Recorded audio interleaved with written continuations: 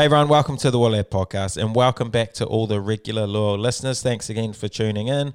We've been going a full year now, 365 days, and this is episode 88 and a pretty special one at that.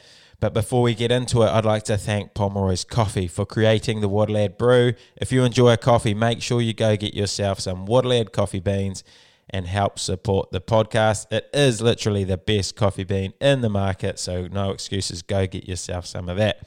Also, thanks to anyone who's bought themselves some Lad merch. It is very much appreciated. And if you do enjoy the podcast and you do want to support it and help it keep running, then please go get yourself a tee, hat or hoodie by heading over to woodlad.com, and everything you need to know is on that website. And any questions, feel free to message me on the Woodlad Instagram page. I will get back to you. Anyway, we have a massive one today, so let's get to it. Oh. What a lad, what a lad, what a lad, what an absolute lad. What a lad, what a lad, what a lad, what an absolute lad. Oh, what a lad, and my word, do I have one of the biggest lads in the game on the podcast for you today. Not only is he an absolute lad, but he's also one of the greatest players to ever play the game. He literally is one of the greats. He's done it all. He's won the Super Rugby Championships, Bledisloe Cups, the Rugby World Cup, and he's twice been named the best player on the planet. He is the biggest name in world rugby. It is, of course, the one and only Beauden Barrett. Welcome, Baz. Thanks, Jebba. I missed out on a top league recently, so that actually hurts me to bring all those up, but still a bit of time to get that. I had it penciled in too. I thought you guys were home. Oh, no, they're a pretty good side. Yeah. How'd you find the top league over there? It was an eye-opener. Not just the rugby, but the whole COVID scenario, living scenario. I guess the rules and restrictions, like we didn't play one game all year where we were allowed to have a beer after the game, just little things true. Like that. Yeah. The big reason why we sort of play is, you train hard with the boys throughout the whole week and you enjoy those moments after the sheds, cracking a tin or two. But it was just black and white. Even for the foreign players, like we lived in an apartment block together. Like there were real strict rules around us seeing each other and so on. So from a social side of things, it was a challenging 6 months. But the lads were great lads, the Suntory boys. Very good club to be part of, and the rugby was surprisingly good footy. Like the gap between the top and the bottom was pretty big, but when you get in the top 6 or 8 teams, you're playing some decent footy. But you made it look incredibly easy. You were scoring points for fun, but it was actually tough even for you, mate. Like we've got some good players in our team, and against the weaker opponents, so to speak, there were moments there where it looked like we were playing schoolboys. But like I said, the teams at the top, they're very good teams, and I think it's going to get better up there. The university footy is very strong, and there's a lot of keen young players up there coming through. So it's a different game to what it was 4 years ago up there or 5 years ago. People think that you come over to Japan for a holiday, but it's everything but that. Train like bloody Tarzan. Long training. So was that even at Suntory too? I thought they might have sort of had a bit more professional approach. It was professional, but the load management was an eye-opener. Like we're doing speed on a Monday after leg weights that morning, and we play on Saturday. It's like, honestly, and to their credit, they get on with it. There's not many injuries, and it really opened my eyes up. But it's not something I'll be continuing back in New Zealand. Well, that's one thing with the Japanese players, They'll never question reasons of why or even game plan and stuff. They'll just always just say yes and just do it, But I guess that's what the foreign players do a little bit differently. You would have been questioning all sorts. Look, I struggled at the start. I was at the back of the room biting my tongue in a lot of meetings, but you talk to the foreign players, you offer suggestions. If you've got a good case and it's rational, they are very open to change. But if you go in there and you don't sell it well, they're probably just going to nod, say, yeah, hi, hi, and then move on, and nothing will actually happen. So you've got to be, quite rational and have good meaning behind any sort of change you want to make. But it was fun. Even with you, I thought they might have, because it was you, they would have just listened to whatever you said. But no, you had to still sell the dream as well. Oh, they listened, but whether there was change or not. So outside of rugby, outside of training and playing, you were just pretty much, you just had to be in your apartment, did you? You couldn't really go out? Well, we could go out. We had to wear a mask every time we, went out. Han and the girls would often meet for coffee and lunch and so on because they just needed to for sanity. But we weren't allowed to go out for a coffee, lunch, dinner with any teammates. You were allowed to host a teammate up till 8 o'clock because after 8 o'clock you start making bad decisions, so it's time to go home. So there are heaps of these rules. It was, undoubtedly we pushed the boundaries at times because we needed to remain sane and to celebrate a few wins along the way as well. Well, there's plenty of those for sure. How do you think the top Japanese teams would go in Super Rugby?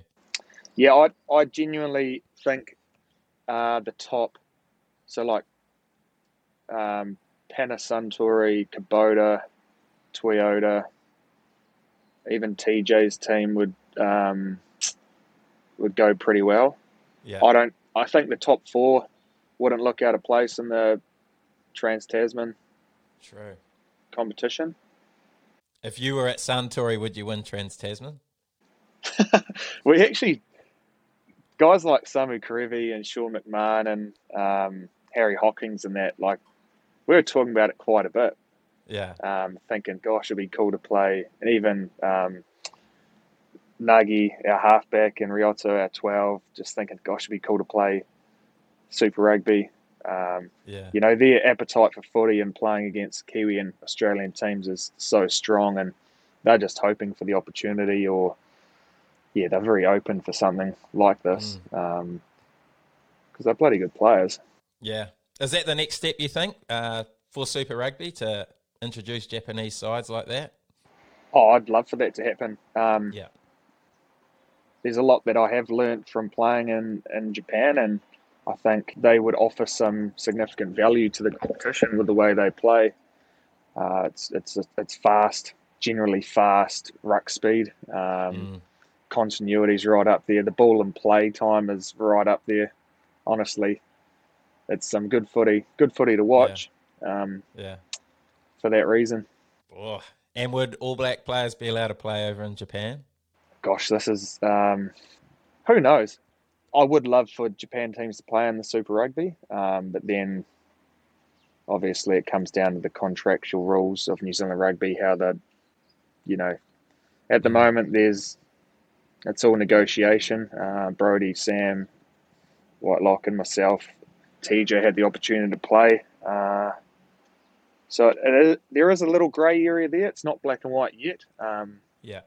Australian Rugby have the ghetto rule. I think if you play over 60 or 80 tests for the Wallabies, you can come back and play for them if you're playing your franchise or club rugby offshore. So I don't know, that may come into play at some stage, but at the moment I think our game's in a good enough state here where there's plenty of talent coming through and we don't need to do that. Mate, I hope you're on the Players Association board. You've got some good stuff in that head.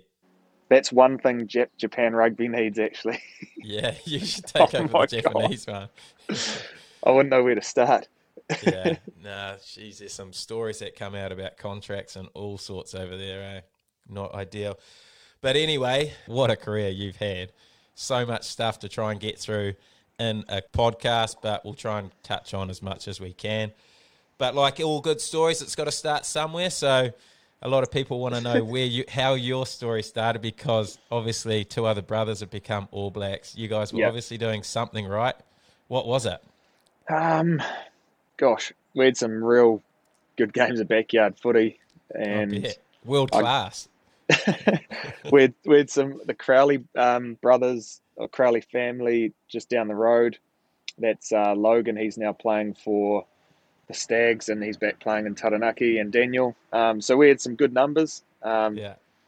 Occasionally Jenna, the younger sister, played to make up numbers to even it out. But yeah, we watched Dad play for Coastal and Taranaki and the Hurricanes, and they were so supportive and encouraged to see us play. And yeah, it was just a passion from a young age. We all loved kicking the ball around, getting out there, sliding in the mud. We used to have a floodlight out on our lawn where we could go out and in the wintertime kick and muck around, play force back right through to dinner time at 6:30. So yeah, it was just a genuine passion. Yeah, who was the gun at a young age, like in that backyard? Who'd you want on your side? Kane was always, like, obviously Kane and I had to go one each, but then after that, Geordie was always a good distributor, and he had a good eye for space and timing and that. But he was always the runt. He was always the youngest. So it's whether you wanted a bit of bulk with Blake and Scott or whether you go for the skill with Geordie. So it was always tough. And then you throw Daniel and Logan Crowley into it. It was never the same. It was always good fun. So what's the age difference between you all? Well, Kane is 31. I'm 30. Scott's 27. Oh, yeah. Blake, 25 or 6. Geordie, I think, is 24. Oh, true. Jenna's maybe 21. Zara, 18. Ella, 16. There's a decent age gap for Geordie. Oh, yeah. But he was brave. He used to just fly in low at the knees, and just hold on for dear life. It's probably why he's so courageous these days and rips into everything. Yeah, well, now that he's got massive, he still plays like that little fella that needs to be. Yeah, he does. Needs to be brave. Short fuse too. We used to wind him up. Well, he's still got that. And Blake, how did Blake go? Because he's obviously the one that a lot of people won't know, but he, by all accounts, he was one of the most talented. Oh, he was real good. Gutsy, just your typical grinding loose forward, with good skills, good game awareness and that. Unfortunately, just struggled with a bit of size when he got to, his late teens. And in that position, you need to be quite big to have some impact and dominance. So that's probably where he, unfortunately, didn't kick on to higher honours. But in terms of skill and work rate, he's up there with, the best. True. Oh, get him a contract. Good cricketer too. Is he? Yeah. You all were too, weren't you? Except probably Kane. Yeah, except Kane. Kane was into his fishing more. So in the summer, would get out the lawnmower, get out the big roller, and the BCG would look pretty good. Would have the cousins would come over once again. Josh down the road. Josh Barrett's a good cricketer. We'd be out there for hours in the summertime. Get the old ball out and insulation tape, make it swing, all the tricks. Who was the gun cricketer? Geordie. Geordie was known for his worm burners. Oh, so he used to steam in with fire in his belly and just bowl decent line of length. And he'd just, he'd have tears in his eyes because he'd try that hard. And occasionally he'd just clean us up because the ball would go under the bat. And he was known for his worm burners. It was probably the only way he got us out. So, Scott was good. He was a steady out-swinging bowler, a decent batter. Same with Blake. But yeah, Geordie was the funny one.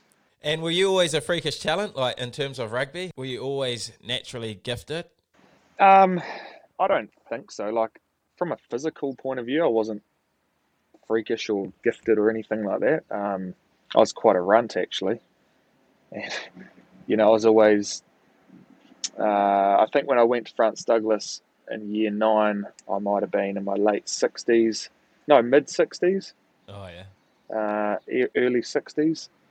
So I was really small. Played halfback and. Oh, yeah, halfback. Yeah. Eventually Boxies. grew a taller and turn into a 10, 15. But no, I guess the difference was I made up for it with my passing and kicking off both hands and feet, and I was quite fit as well, so I had to work hard. And were you fast? No, I wasn't. It wasn't until probably my first summer out of school when Clarkie Laidlaw asked me to play sevens.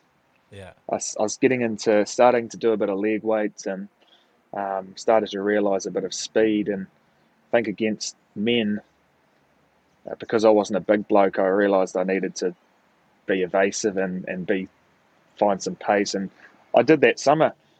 We played down in Queenstown, played for the Naki Sevens, and even then I surprised myself, made a couple of line breaks, and I thought, oh gosh, where did this come from? But I think it was genuinely like probably a good 6 week period of hard training, and that sevens training got me prepped for that tournament.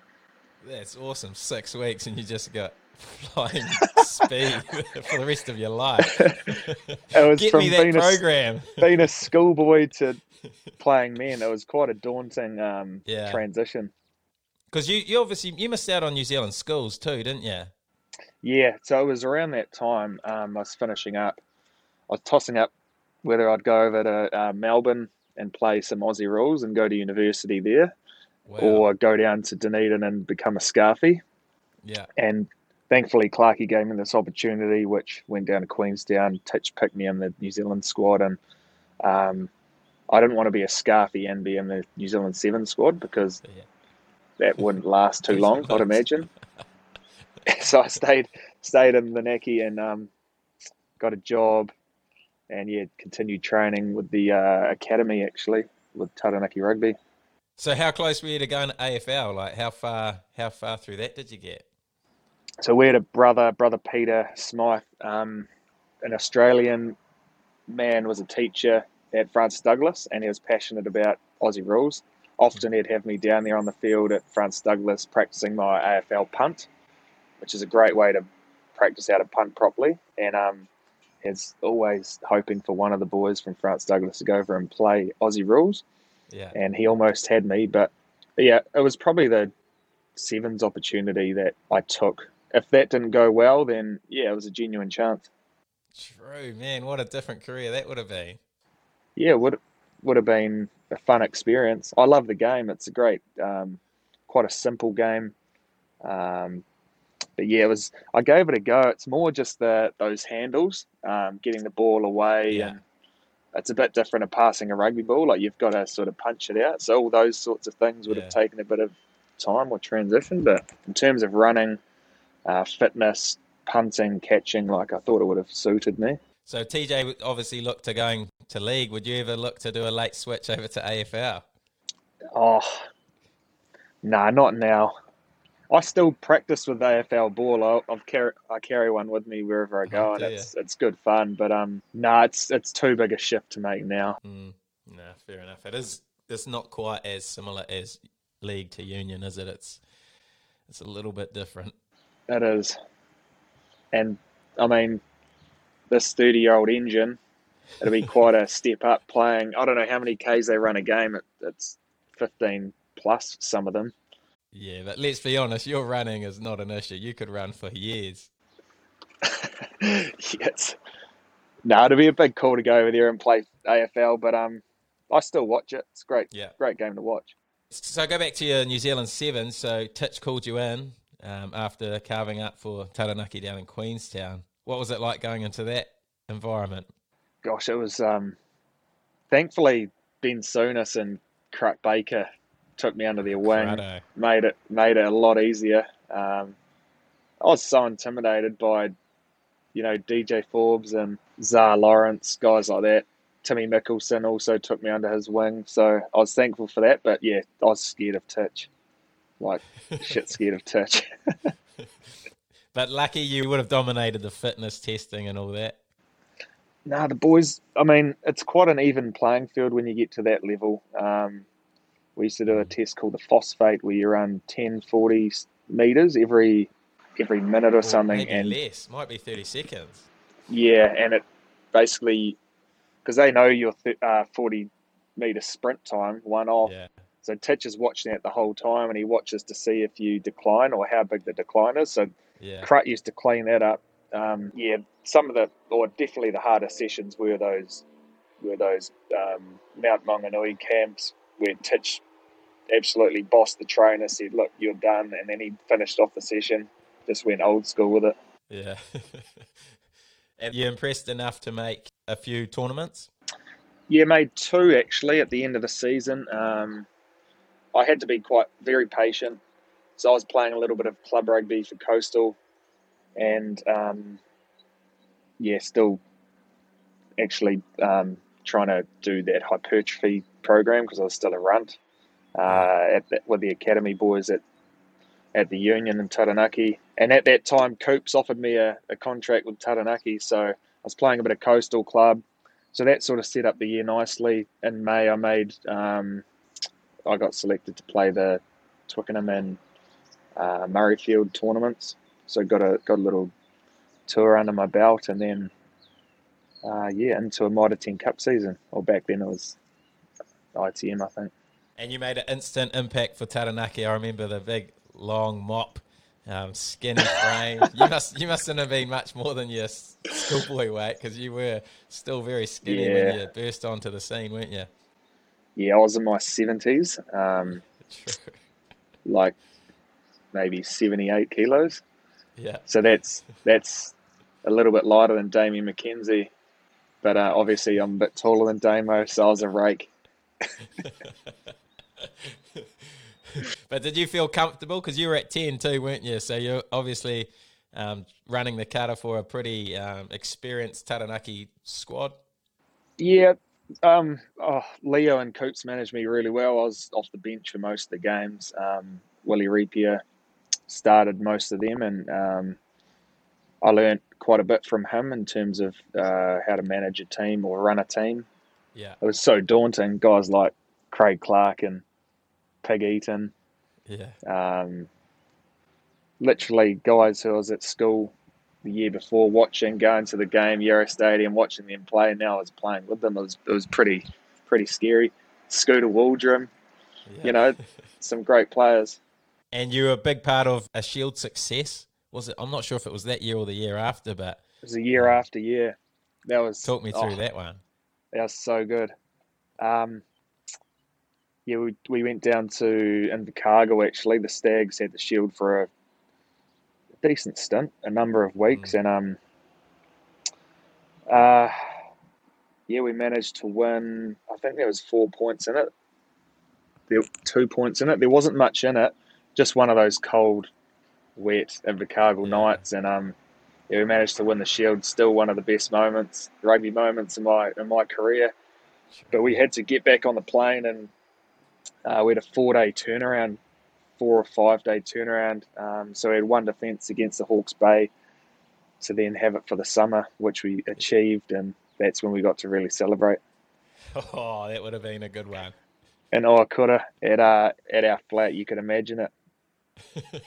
Jason Eden, Jared Hoata, Crut Baker. No. Cruddo would have been in full steam. Yeah, an absolute pest.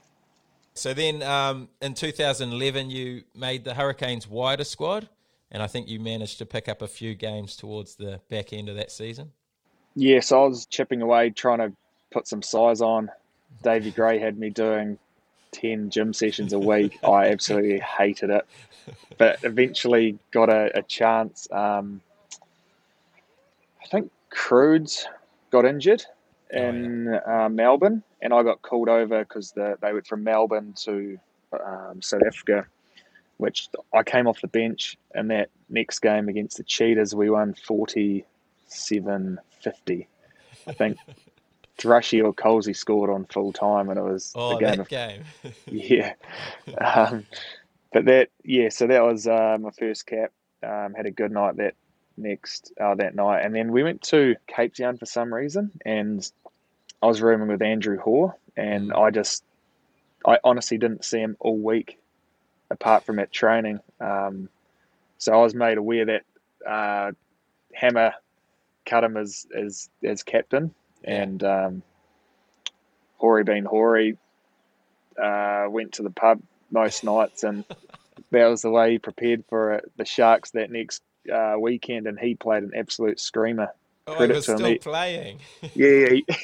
He honestly had the best game of his season, and I was sitting there on the bench like, how is this guy running? Because I could only assume what they're getting up to, but that's to his credit, he fronted up. That's just the old school man he is, the way he was, and I think Jason Eden was his wingman. Oh, true. Yeah, so then 2012 was when you got your first full contract. Yep, that was my first full year, and I was happy that I went about it the way I did, because I really did need that wider training group year to develop physically, but as well, I don't want to be thrown in the deep end as a young first five, straight out of sevens, not understanding how to run a game, because it does take a lot of time. I think being patient there was crucial. I see a lot of young players these days, and a good example is Jacob Nepkins at the Blues. Like, I'm happy that the Blues aren't rushing him this year. He's still a very young kid. Same school, very similar path to me, but I just know that he'll be a good player in the future because he's got a good head on his shoulders. He has been patient, and we know how talented he is. He carved up Mitre 10 last year, and he's one to watch. So did you feel comfortable when you got your first start at the Canes? I wouldn't say I felt like comfortable, but I was confident in my ability and ready to go based on what I knew at the time and the preparation that I had. I was more, did I feel physically up to it and able to handle the force and power of these big South African players, even big Aussies and New Zealanders? And the answer was, you did. I felt a lot better than I did the year before. And you still had your speed from that 6 weeks training. That 6-week camp, whatever it was. Well, you're going to be able to start selling Bodie's 6-week speed plans for millions. Go and see Davey Gray. He'll sort you out. And then obviously you had a huge career, massive influence on that Hurricanes side over the last, I can't remember how many years it's been, probably 7 or so years. But, mate, you've had a huge influence on that squad. Any highlights from your Hurricanes career? Obviously 2 finals were pretty special, but anything that stand out for you? Definitely the 2016 final. To lose the previous year at the Cape Town and then come back and win it the following year was so satisfying. To play 100 was pretty special. To run out with Big Bama, he was playing his 100th Super game the same day and beat the Crusaders, was pretty cool. But I guess when I look back on my time at the Canes, it's more the friendships and those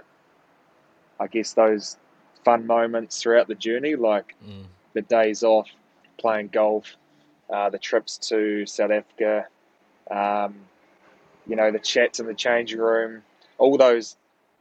I think those are probably the fondest things. I won't remember too many games, but I guess that's smelling the roses and enjoying the moments along the way is probably the most important thing. And I guess as I look to finish up my own career in the next, hopefully, 10 years, I just remind myself each day that, just enjoy each day because it's gone bloody quick. Yeah, it does, eh? Wow, that's powerful stuff mid-podcast. I like that. Smell the roses. Love it. 10 years, maybe? 10 more years left. What do you reckon? 40? I'm including coastal senior thirds. How is your body feeling good, though? You feel like you've got plenty of years left? Yeah, I went to Japan after last year's international season. Pretty, not broken, but my Achilles was giving me some big troubles. Like I hadn't been able to work on speed for, a good year. And, I was literally limited to 60 minutes training time, one time a day for all of that international season. So it was quite frustrating, not to be able to work on extra things, but also to start training a little bit later so that I'd be able to finish with the team. So went over to Japan and we fixed it, and it's feeling really good. And I've been able to work on heaps of other things. So I came back to New Zealand feeling really fresh, and after a season of very fast footy up there, hopefully I'll be in good stead for this upcoming whatever is around the corner. Mate, how good's that? And you obviously were surviving the 3-hour training sessions over there, so no time limits, no time restrictions. They didn't go too long. It was more the intensity, like the amount of body on body, just like absolutely killing each other on a Tuesday. They just, I think it's the samurai style in them. Like they just are so brave and courageous. And Milton loves it too. He's our head coach, Milton Hager. He's been up in Georgia for a number of years, and I think he gets off on that bone on bone. The Georgians do too. So then obviously your All Black career, 2012, you made your debut there as well. So that all happened pretty quick. Yeah, it did. It was played in Hamilton actually against the Irish. Went from rooming with Richie and Dan and to my first 4 weeks. I was thrown in the deep end there. It seems like a long time ago. But yeah, I was just a young boy. I was like a sponge, just soaking it, taking it all in. DC and Crudes were there. I was learning so much from them, just waiting for my opportunity, and played little roles off the bench every now and then, coming on at 15 or 10. All the backs on debut always room with DC because it seems to be a common trend. The forwards their first roomie used to be Richie, and all the backs' first roomie used to be DC. I think it's generally the new guys are roomed with the experienced guys. Oh, yeah. So if you're on a 3-week, say the upcoming July series, if there's a bolter or a new guy, they'll typically be with the older guys. Yeah. Just to, for whatever reason, Shandy makes the call. You're obviously the big dog now, so you get all the new guys rooming with you. No, they'll be with Nugget, Aaron Smith. Any other moments that stand out for your All Black career? Obviously, the 2015 World Cup was one of the greats, and there was a moment in that game, in that final, surely. Still gives me goosebumps thinking about it. Yeah, actually, there was a moment when Ben Smith got yellow carded. I thought, oh, gosh, what's going to happen here? It's going to affect me one way or another, whether I come on or whether that's delayed or... Yeah.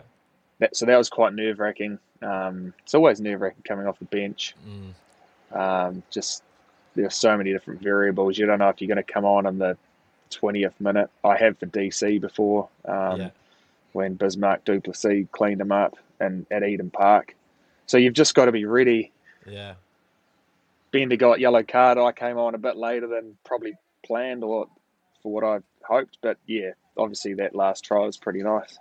Yeah, fresh legs, the 6-week speed program in full noise. Did you always know you were going to get that? No, that last nudge, it didn't.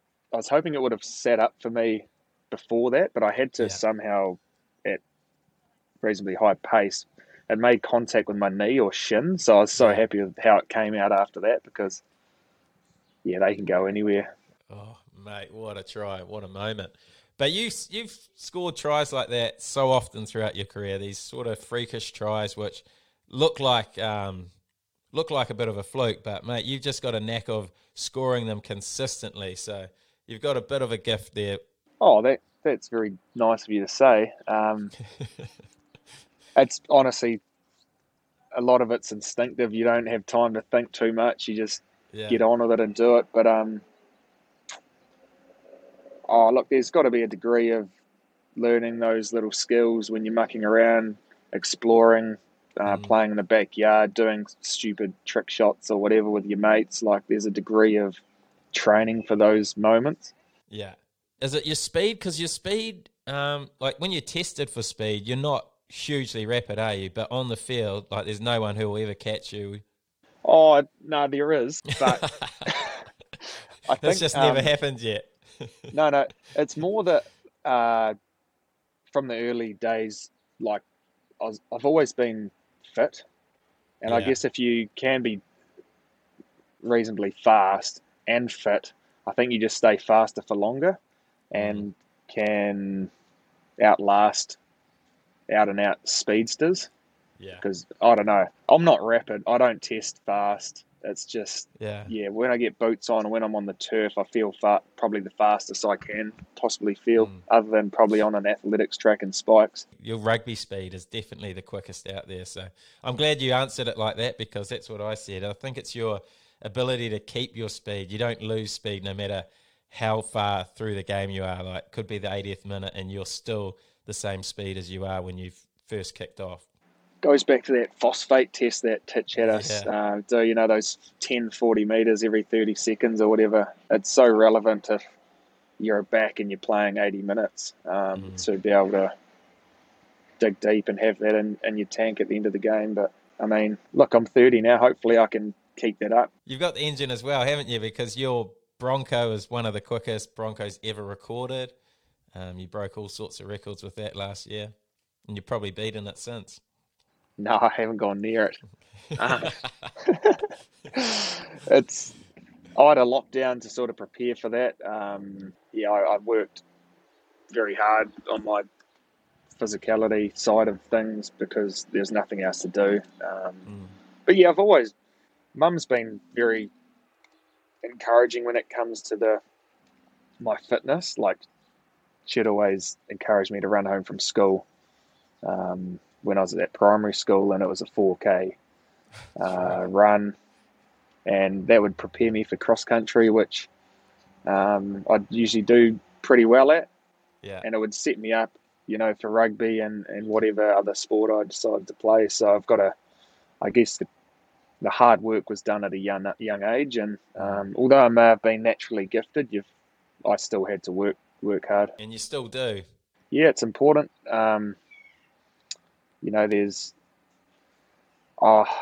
I don't like being complacent, or I don't like that slipping in at times, because there's always someone knocking on your door. There are people now knocking on the door, and it's always going to be there. So I guess just got to keep looking myself in the mirror, asking if I'm giving it as much as I can, and if I am, then that's all the satisfaction that I need. Powerful. Well, you talked about people knocking on the door. So after that World Cup, when Carter left, was this your sort of opportunity to try and get this All Blacks starting 10 jersey?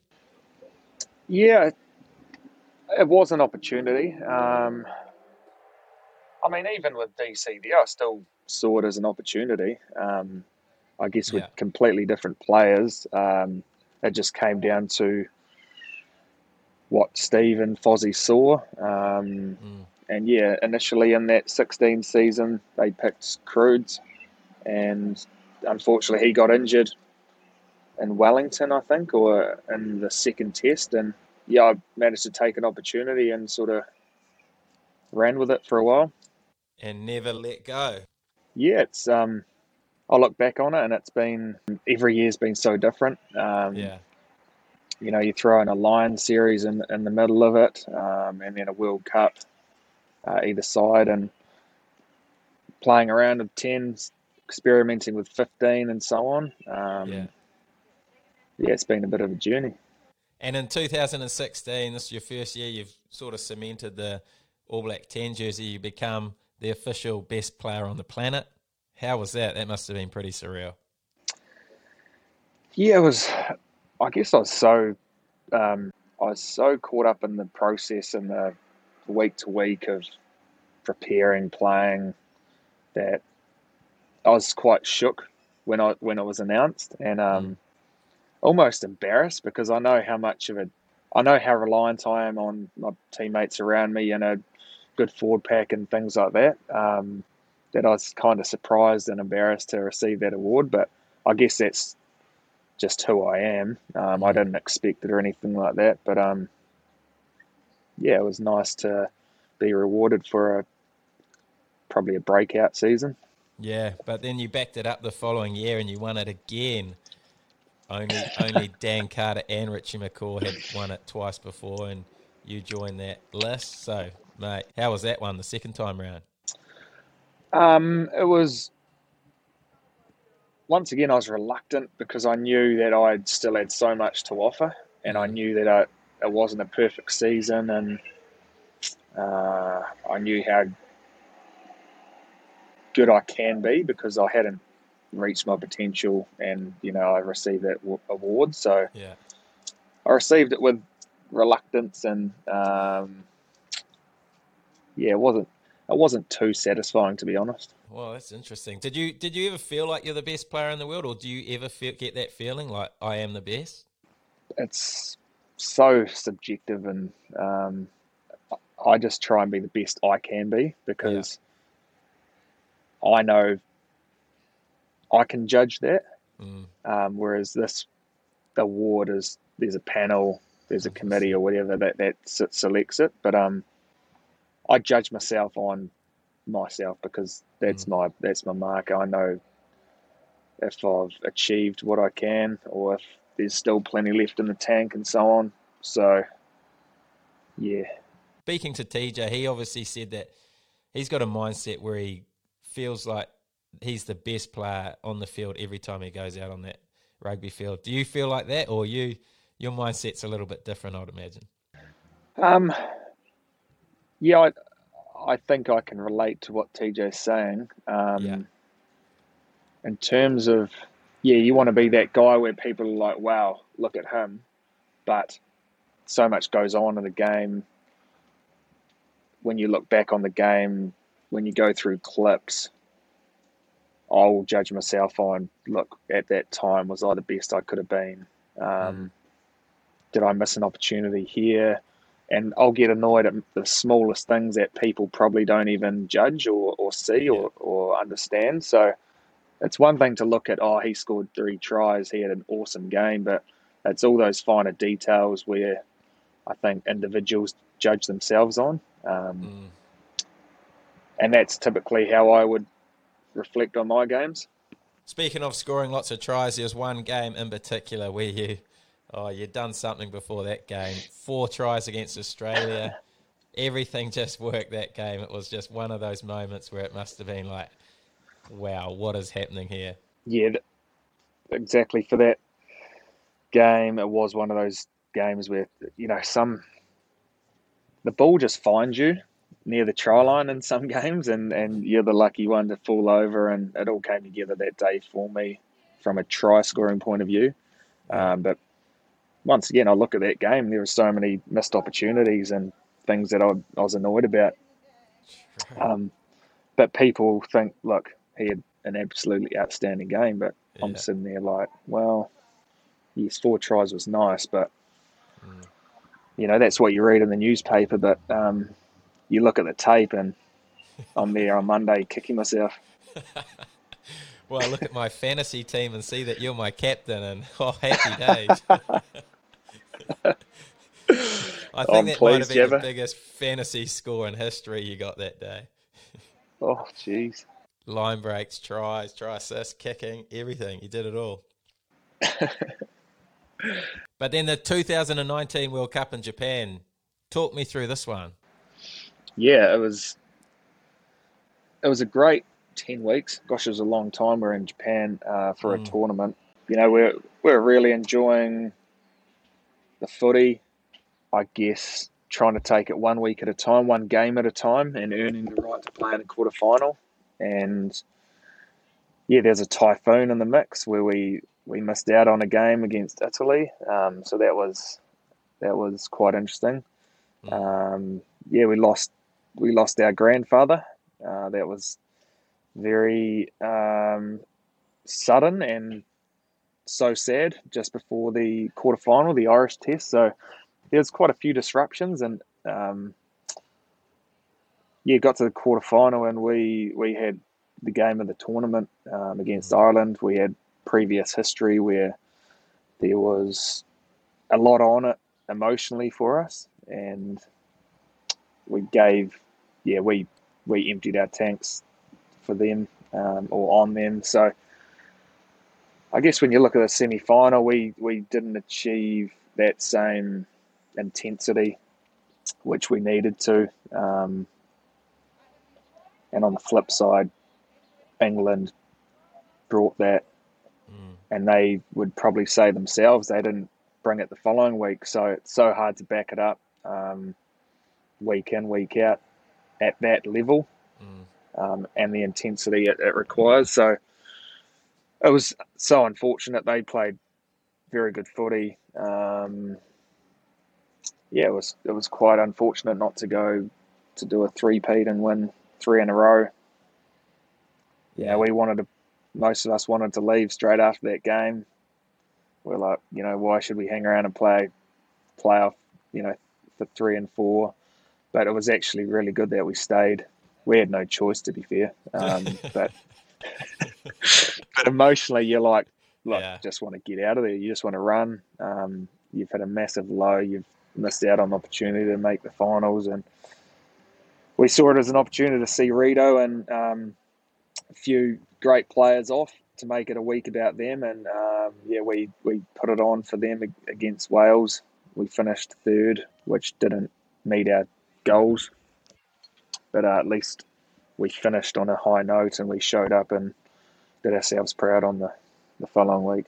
Must be surreal playing with two other brothers in the All Blacks at the Rugby World Cup. Must be crazy. Yeah, I mean, just to share those moments I talk about throughout a week, Yeah. it's so cool to do it with your brothers. Mm. It's one thing to just be in that environment and make new friendships and hang out with your teammates, but to do that with your brother, it's so rewarding. And often I'm reminded of those moments on the back lawn where I used to pretend to be Andrew Murdens and Mm. Geordie, maybe Christian Cullen or whatever, and to be living that dream. Yeah, often would just think, "Gosh, this is amazing." One thing a lot of questions came in about was the move to the Blues. Obviously, Yep. you're a Hurricanes legend. I remember this move quite vividly. I remember rooming with you in Joburg in South Africa when you first sort of mentioned it and told me this situation. I remember how tough it was for you. Do you want to talk about that decision and what it came down to in the end?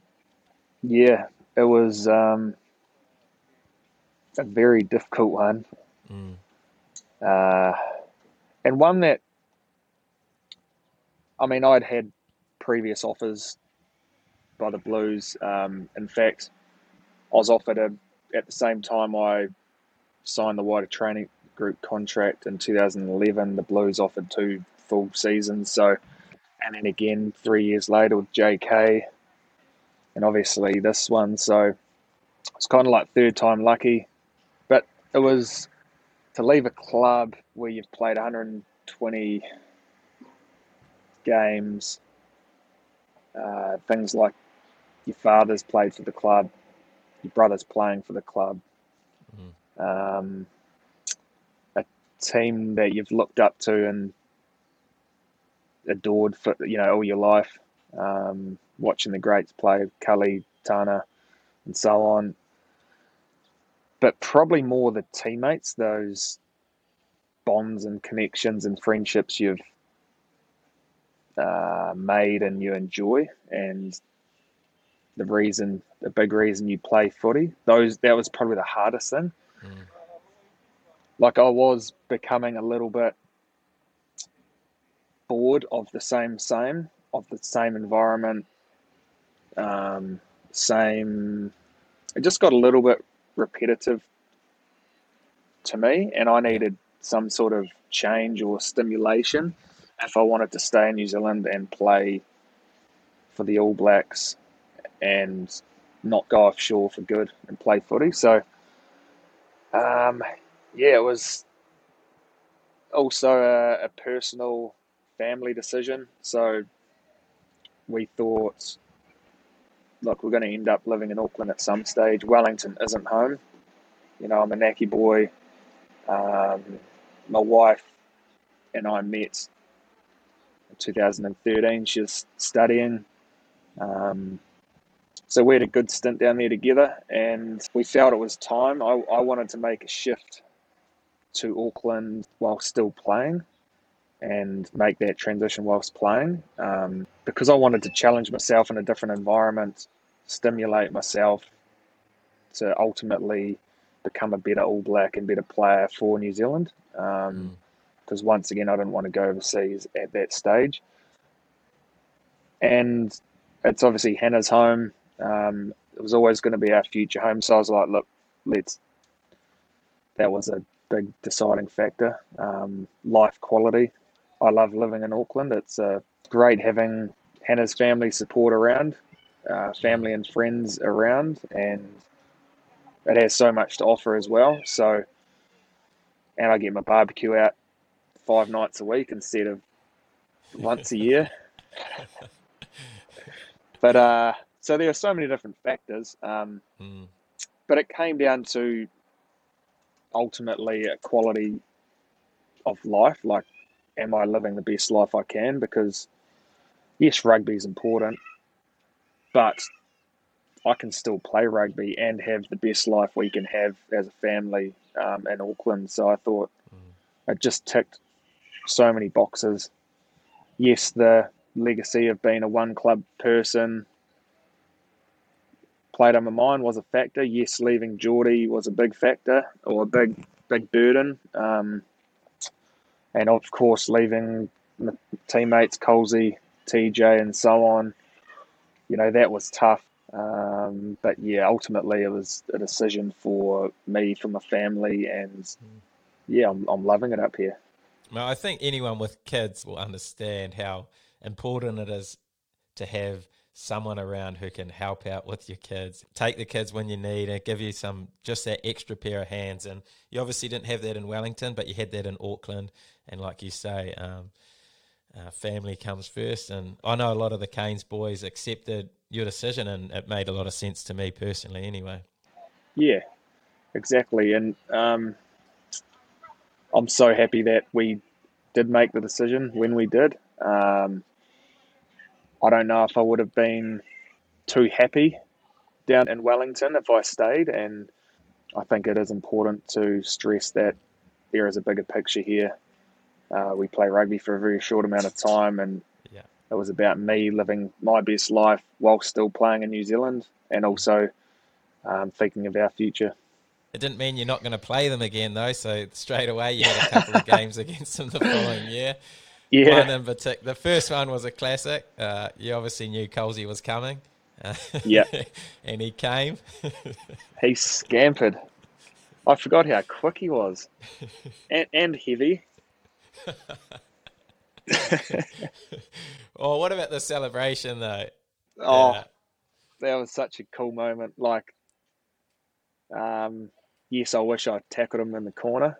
Yeah. But it was meant to be. He scored a try on me, and you know that celebration was pretty funny. I was a little bit rattled. I had to bounce back and get on with it. That's such a cool attitude that you've got. A lot of guys would just completely fire up there, but you just took that on the chin. You copped it like a champion, and you kept playing, and obviously still led the Blues to victory that day. Yeah, I was rattled, especially because the main man touching my head was Scrafton, who was a Blue the previous year. So quite ironic. But no, it was funny. I love the banter with Colsey. Oh, and that other video of him on player cam chasing you and pushing you, and then you chase him. Honestly, he just wanted to really put a shot on me, but when I say shot, like a good old punch in the ribs or whatever, but he didn't really get the opportunity to. So this is his moment. I think it was in the 70th minute. It was quite late. Yeah, because you chase after him, eh? I wanted to like tackle him, but I would have got penalised for it. Yeah. So I tried a cheeky foot trip. Did he say anything? Because even on his podcast, he said that there was something he just never wanted to say anything to. He didn't want to go overboard. Yeah, no, there was never any nasty words. It was more just the anger was in his eyes and that, you know, that point he gives you when he grits his teeth. Yeah. Oh, he's classic. Love him. And then, but obviously the other game at the Cape Town. Now, this was something that sort of grinded my gears a little bit. The return of the King. You came back in the Blues jersey this time. The crowd was booing you. And to hear that Hannah was abused from the crowd and stuff was thrown at her, it was all pretty disappointing to hear. So how did you feel about all that? At the time, I was gutted. I never knew it would be easy to come back and play the Canes, play my teammates. But to hear it from fans, it was disappointing. I don't like booing full stop. Like, I appreciate when we play overseas and, you know, it's quiet when kickers are kicking. They respect the kicker and so on. It was so disappointing to hear that. I understand they were gutted, and to be fair, they probably don't know how to support someone or show dislike for someone in any other way other than booing. So I took it for what it was afterwards when I look back on it. But yeah, it was disappointing when after the game, Han was quite upset. You know, people were throwing stuff at her. That's what really annoyed me. Very disrespectful. So it wasn't the homecoming I was hoping for. No. But I understand that fans are passionate. They were obviously gutted that I was wearing a blue jersey, and to be fair, they were probably just booing the fact that I was in a blue jersey.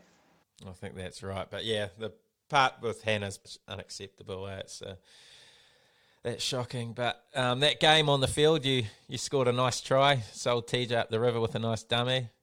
But Nani got you back pretty good. He did. He's you'd know Jabbit. Anyone who can run around you or over you are daunting to defend, especially when you give them so much space. I was sat on my backside, ran around. But he's a freak of an athlete though, so I wouldn't say I was surprised. I was just unfortunate to be in that position. He's done it to too many players. Yeah, Banksy said on his one that he now feels happy that he's been done because you've been done. So if the best player in the world's been done, then it's all right. Everyone else can be. Yeah, he's I absolutely love playing with Nuns. It's sad to see him going, but I understand his decision. It's he's thinking the big picture. He's been patient, and fair play to him. He'll be missed big time. Yeah, he will. Yeah, I thought he was potentially going to go last time his contract was up. I felt like he wasn't probably getting the rewards he probably deserved, and this time I thought maybe he might, since he's sort of cracked in now, I thought he might have stayed this time, but no, that's the thing. It's like you say, you're only in the game for so long, and you've got to look after yourself because there is no loyalty in the game. I mean, I guess the guys at the very top sort of get looked after up until a point, but you hear so often on this podcast completely agree. Guys just get, as soon as their form drops, they are gone. So you can't afford to really be loyal. It's not really a franchise or province that's loyal or disloyal. It's usually the head coach or high performance guy who either likes you or he doesn't. So, that's probably one thing the fans don't see. Yeah. It's there's a lot more to it than just the franchise and staying for that reason. I've been a one club person or whatever. You can be a Hurricane for 10 years, a new coach comes on, he doesn't like you, and now you're gone. Yeah, that's it. You're spot on. But anyway, mate, you're back in New Zealand now. You're available for the All Blacks in this next squad? Yep, we are. Brody, TJ, and myself are all available. 10 or 15? I prefer 10. You've always known this. Yeah, look, I've really enjoyed my time playing for Suntory, wearing the 10 jersey there, and it reminded me how much I enjoy that influence and more of a set piece phase decision maker there. Just a little bit closer to the engine room and can have a bit more say. So, yeah, I think for me, I'll be focusing on that. And your kicking game seems to be on an absolute zone. You kick variation, you're kicking the fat nicely. You've got all sorts of good kicks going on. Kicking the fat is, I've been working with Dave Allred for 16 months now. Yeah. And unfortunately, I've only had the opportunity to work with him physically for one day. The rest has been just video and WhatsApp. So, I'd love for him to come over to New Zealand and teach kicking here, because his knowledge around all round kicking game is just exceptional, the best I've worked with. So he's helped me with my spiral, basically all parts of kicking. And you're hitting your goal kicks nicely now too, aren't you? Yeah, I've been chipping away with small changes. But what I like about Dave is he treats the drop kick and the goal kick pretty much the same. So it's, from a practicing point of view, there's some real good continuity and lessons to be learned there. But also around the way he structures his training sessions, like that's probably the biggest shift I've made around the way I practice. Yeah. And that should help me for my longevity in the game as well. So what do you do differently? Is it just shorter? So instead of going out there and hoofing balls as hard as I can, like winding it right back and kicking at a less intensity physically. So kicking at, say, 40% intensity, but obviously 100% attitude and mindset and focus. It's very challenging, but it's so rewarding, and it teaches you how to do the fundamentals better and properly. And talk to me about your goal kicking throughout your career. Obviously, it's something that I guess you've copped a little bit of flack for throughout your career. Unnecessarily, in my opinion. I thought you've kicked pretty consistently. You've kicked for a long time. How have you felt the pressure from fans and media around your goal kicking? Yeah, look, it's never been my point of difference or strength, so to speak. But yeah, there have been seasons where I've had 2 or 3 bad days at the office, and that's typically given me not so good press or perception on how I kick the ball. Yeah. But it's something I really enjoy, and I'll always enjoy it. I'll always enjoy working and practicing on it. Kickers will keep kicking, mate.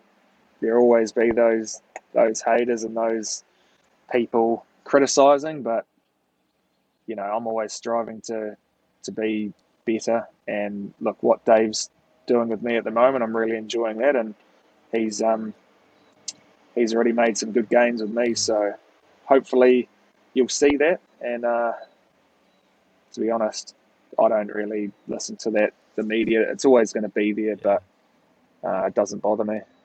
Well, mate, you're striking them nicely in the top league, so looking forward to that crossing over to the black jersey and the Blues. So you're with the Blues next season? Yep, back with the Blues next season. So, yeah, looking forward to having a full 2 seasons with them, actually. Because you signed with them for 4 years, right? Yep. 1.5 season. Then the Suntory season was my playing sabbatical, and then I've got 2 full years with them. So, yeah, really looking forward to that. to clarify for everyone listening, that was always part of the contract, wasn't it? Some people have suggested that you sign with the Blues and then you've sort of surprised the sabbatical on them. No, I've always, so from when I signed, it was a 4-year deal, and that was black and white built in. I think people just forget when making an announcement. It's like Blues, they see the Blues, but they don't see all the, years 2, 3, 4. Yeah. So what are your plans going forward? You obviously got the Blues to look forward to. Yep. You got the Rugby World Cup potentially to look forward to. Yes. Blues next year. I'll get out on Thursday. You can't play straight away, can you? Well, if there's an injury. Oh, you can. Wow. Yeah. So I'll go and do some training with them, hopefully the week of the final, and catch up with the boys and hope they can win the Trans-Tasman. So you could play in the Blues Hurricanes final coming up. Technically, it is possible. Wow. Look, it would take for a couple of blokes, Oatsy, and I don't want to even mention it, like a couple of injuries. Yeah, shame. It'd be a shame for Oatsy. Did he ever come into your mind when you decided to sign with the Blues? He did, yeah. Yeah, but like that year I went, my first season, I was playing it mostly at fullback, so I was happy to offer what I could at the back, and Oatsy continued playing. I think it was the best team that we could have had at that time. I agree. You guys had a good combination too. Yeah, I couldn't have done it to him. Yeah, he's a good kid. Yeah, he's a good player. So, life after rugby for Big Beauden Barrett. What's the plans? You can probably retire living off with the coin you've made. Oh, I'd hope so, because I've been investing well and thinking of the future. I've always been a little bit savvy when it comes to that business and that. So I want to be financially free, but I know that I won't be able to retire and do nothing. But I don't know what it is I'll be doing. Initially, it might be being a stay-home dad and freeing up Han to go and do whatever she would like to carry on doing with her career. Yeah. Not that she stopped. She's still finding, she's still got heaps of work on. She's on a board of a company and also doing a lot of her social media things. So she's an accountant, chartered accountant naturally, but who knows where she could go next. Mate, you're a power couple, you two, aren't you? But you would be a guru stay-home dad. How have you found being a dad? I've loved it. Absolutely love it. Yeah, I could do it. I'd be happy to do it, and I'll support my wife if she wants to go to a full-time job. I'm sure there'll be a good daycare down the road where I could drop the kids off and go and play golf most days.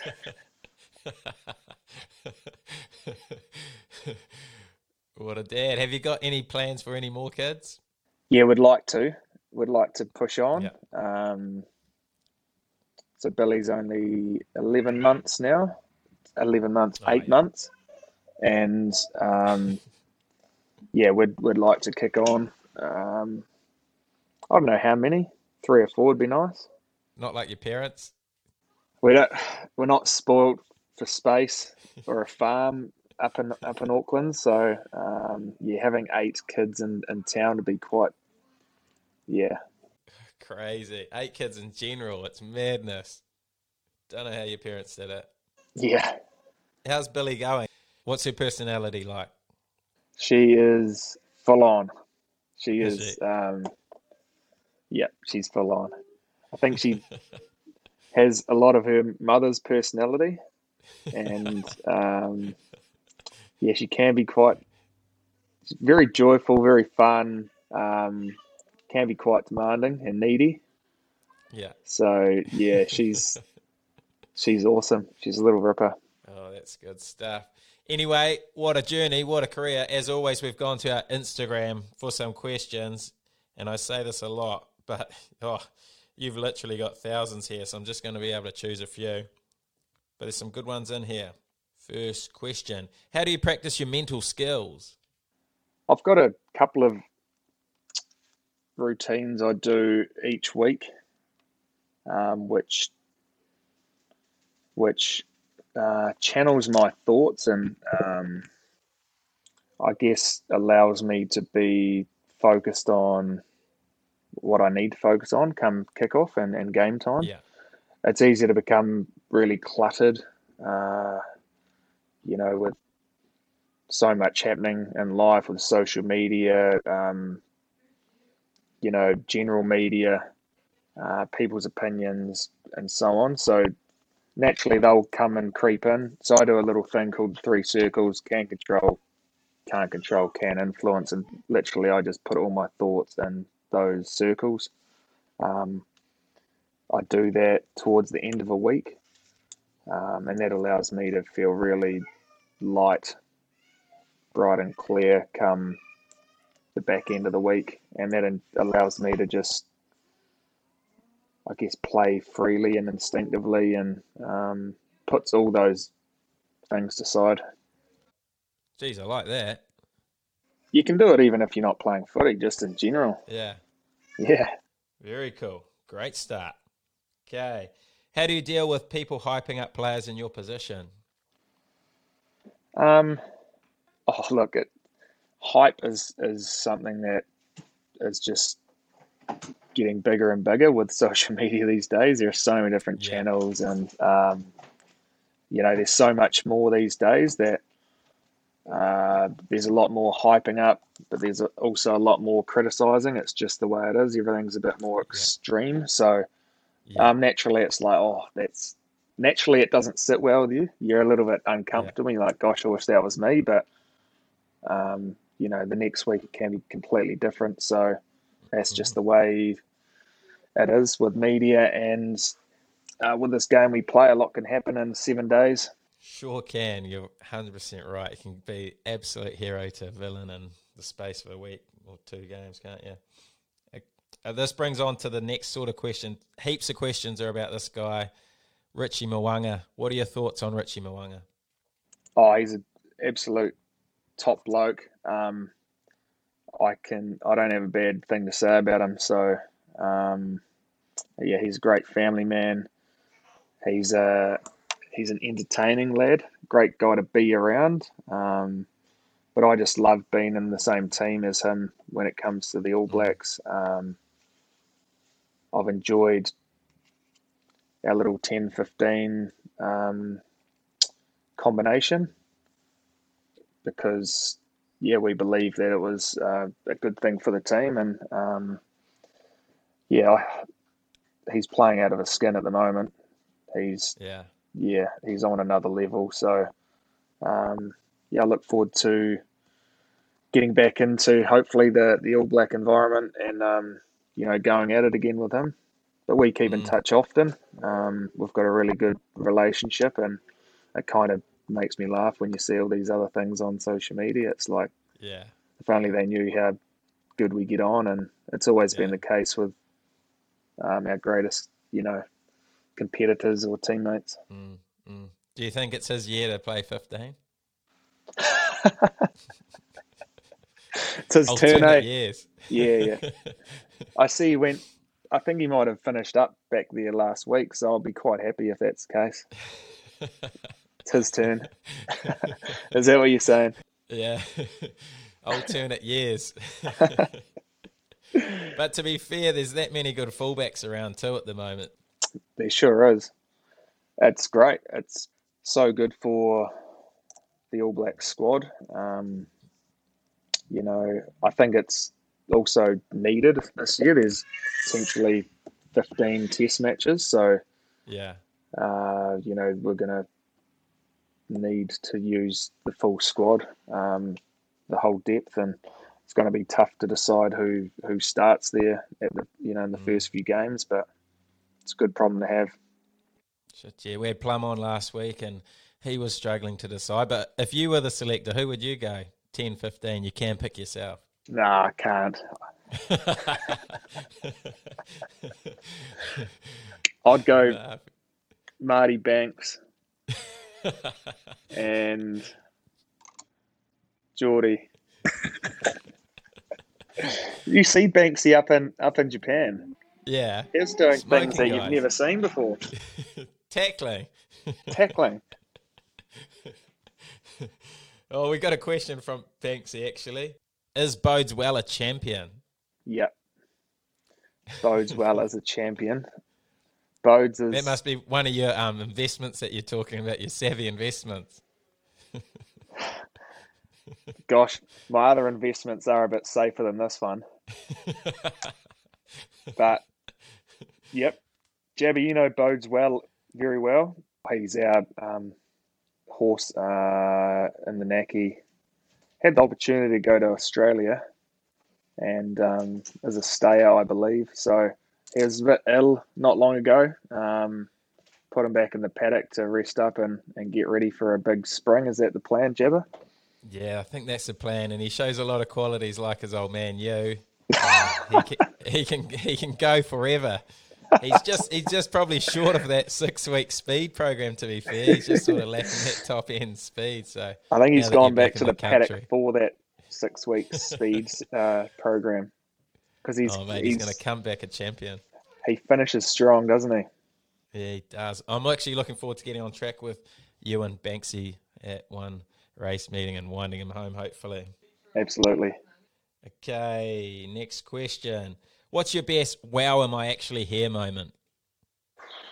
Ooh, wow, I'm actually here. Gosh, it's been a lot. Super Bowl was one. True. Yeah. Super Bowl in Miami last year was definitely one. Actually, that first sevens tournament I was in, we played in. I was in Twickenham, and we arrived a bit earlier to prepare for a game, and we were watching other sevens teams, and I just sat there in the seats in the stand. I was just thinking, wow, like, is this like I'm actually here? I was at school last year. Now I'm at Twickenham, about to play in a sevens competition for New Zealand. Like, that was pretty awesome. Yeah, well, that's a good one. Okay, how many times do you say seed in a game? This is from O Teddy Black. Oh, when I watch him, I say it all the time, whether it's a pass or a kick. Yeah, it's every time I see, Geordie hit a good one or Oatsy hit a good one. The other ones I use that phrase with the most. Yeah, they kick some seeds. Okay, keys to a good Bronco. Well, you've got to be fit. You've got to know your plan. And my plan is do the first lap about 80%. And then after that, I try and stay with whoever's leading for basically for three laps. Yeah. And then after that, I've still got a bit in the tank, and I just send it after, for my last lap. Send it, all right. Just to try. And that has broken TJ many times. He knows that he goes out real hard to try and lose me because he knows I don't want to blow out too soon, but I just fight and stay with him for as long as I can. I know that if I've got him on the last, then Classic. What happens if you're running it by yourself? Well, you can time it, so you just stick to your splits, 45 seconds or whatever they are. Yeah, that's how some people do it. That's probably the best way to train for it. But TJ he cleans me up on the yo-yo, so it's good to get him in the Bronco. Does he? I didn't think he'd beat anyone in a yo-yo. No, he's pretty good. He's good at those turns. Yeah. Oh, he loves it. Okay, if you could get on the piss with 3 people, dead or alive, who would it be? Oh, jeez. I've been spending some time with Sean McMahon up in Japan. He is one man. He is a weapon. Is he? Yeah, he's an absolute weapon. He's got a tattoo on his leg, earn the weekend. And he's also got a VB. Like, he's got all these tattoos. He's an absolute rooster. But because I've had a few sessions with him, I won't say him. John Daly. I'd love to play golf and rip it, grip it, and sip it with him. John Daly. Honestly, I've been away from the Naki for that long. I'd throw Whitebait on the list right now. Yeah. Oh, rooster. Craig Hammersley. And my rooster mates. I've just got to say the Roosters. The Roosters, love it. Well, that's a good answer. Okay, your favourite wine? Oh, that is very difficult. I buy a lot of my wine off Eurovintage, and my go-to red wine in New Zealand is any Te Mata from the Hawke's Bay. Oh. They're Coleraine or Bullnose Syrah, right up there. Like that. Yeah, Coleraine's that's their premium red, but their Bullnose is top notch. Get me on that. That sounds. It's so hard. There's so many good New Zealand wines, but that'd be my go-to. Okay, next question. You're Japanese. How's your Japanese now? I can understand conversation a lot better than previously. Like, I understand a lot of random words, but I can't put a sentence together, if you know what I mean. Are you still saying offensive words in Japanese? Most probably. Do you remember your Honzai prank? Oh, God. That was... I've never Talk me through that one. That's still one of my favourite pranks, hey? I've never forgiven CJ for that. Oh, how did we fall for that? It looked like a pretty legit setup. It was. And you didn't want to be disrespectful, and as a young All Black, we never said no. We're always like, yep, absolutely. So, we were right for the picking, and they really stitched us up. I wish I'd pay a lot of money to have that destroyed off the internet. How much are we talking? Because I think it was for Cure Kids, wasn't it? So yeah. It was for a good cause. But absolutely. Yeah. I'm always happy doing things for Cure Kids, but I'm scarred. And every now and then it gets revisited, and I run for the hills. We'll have to bring it up again. Oh, it's one of the greats. It makes me laugh. Colsey's is probably worse. Colsey's doing all sorts of stuff. Running from the shark and Honzai. So good. Okay. Which Barrett goes best on a bender?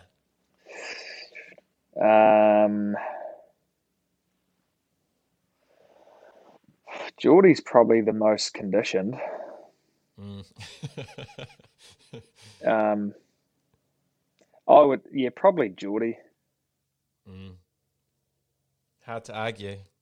He goes good. Okay, the process to releasing your book. Now, this is a book that I've been reading most nights. My son Toby loves it, loves the Bodie Barrett book. What's the process to releasing that? It was really, it was quite random. Like, we went into lockdown last year, and my agency suggested Ricky Swinell as an author. Or to write it, and basically Ricky and I, over a probably 10 Zoom calls for an hour or so. Yeah. Managed to get enough content, or basically it was an interview like this. She got enough content for her to write everything out. Then when we got out of quarantine or out of isolation, we managed to do some filming or some capturing images and for the drills and all that, as well as Mum's kept like a big scrapbook and a lot of photos and that. So we managed to put this thing together pretty quickly, and it was basically something for kids where I can share my story on my upbringing right through to my first All Black test. So there's obviously a lot of stories that I haven't included in that, and hopefully that might be for a later day, but it's more for kids, teaching them how I did it. It's not to say it's the way to do it, but it's just my perspective and my story. Wow. Not just Toby loves it. I love reading that book every night. It's one of my favourite books. Big fan. What a read. Oh. My son Toby was obsessed with Geordie. Obviously, really? At the Canes, Geordie was nice to him, but then Geordie doesn't have a book, and he gets to read the Bodie book every night. So you're fast becoming the favourite. Oh, let's just get him on that 6-week program, and he'll be sorted. Okay, last question. One piece of advice you would give to a young kid who's trying to fulfill their dream? Probably not to let people's opinions discourage you, and be patient. Like in my journey, some of my biggest doubters were some of my coaches, like at a young age. And thankfully I had some good support around me, like my parents, who would always encourage me. That probably outweighed the influence or, I guess, opinions of some coaches, because it can be very political at a young age, and even right through to the top. So if there's a coach that doesn't like you or won't pick you or start you or whatever, don't get too disheartened or don't give up there and then. Just use that as motivation and be patient to get another opportunity somewhere else. It could be a year later or it could be 5 years later. So effectively just keep loving the game, keep enjoying it. And if you do that, then everything will take care of itself. Mate, that is powerful, powerful advice from the best to ever do it. Mate, it's been an absolute pleasure to have you on the podcast. It's been a pleasure to go through your journey. You're one of the most gifted players I've ever played with. I loved my times playing with you at the Hurricanes. I genuinely don't think I would have had the career I did at the Hurricanes if you weren't at 10. You're a massive influence on me. I learned so much from you, and it's been awesome following your journey, keeping in touch over the years. And, mate, it's been an absolute pleasure having you on the podcast and going through your story. Thank you, Jabba. Absolute pleasure, mate. Look, you're one of my favourite teammates. That may be in the book, actually. It is you read every night. 5 years in a row, you were Team Man of the Year? Or was it 3? Three. Yeah, 3. Okay. Absolute pleasure, mate. Look forward to hearing this, and hopefully the fans got what they wanted out of it. And pleasure to be on What a Lad. Oh, mate, love your work. Thanks for coming on. Thanks, mate. What a lad, what a lad, what a lad.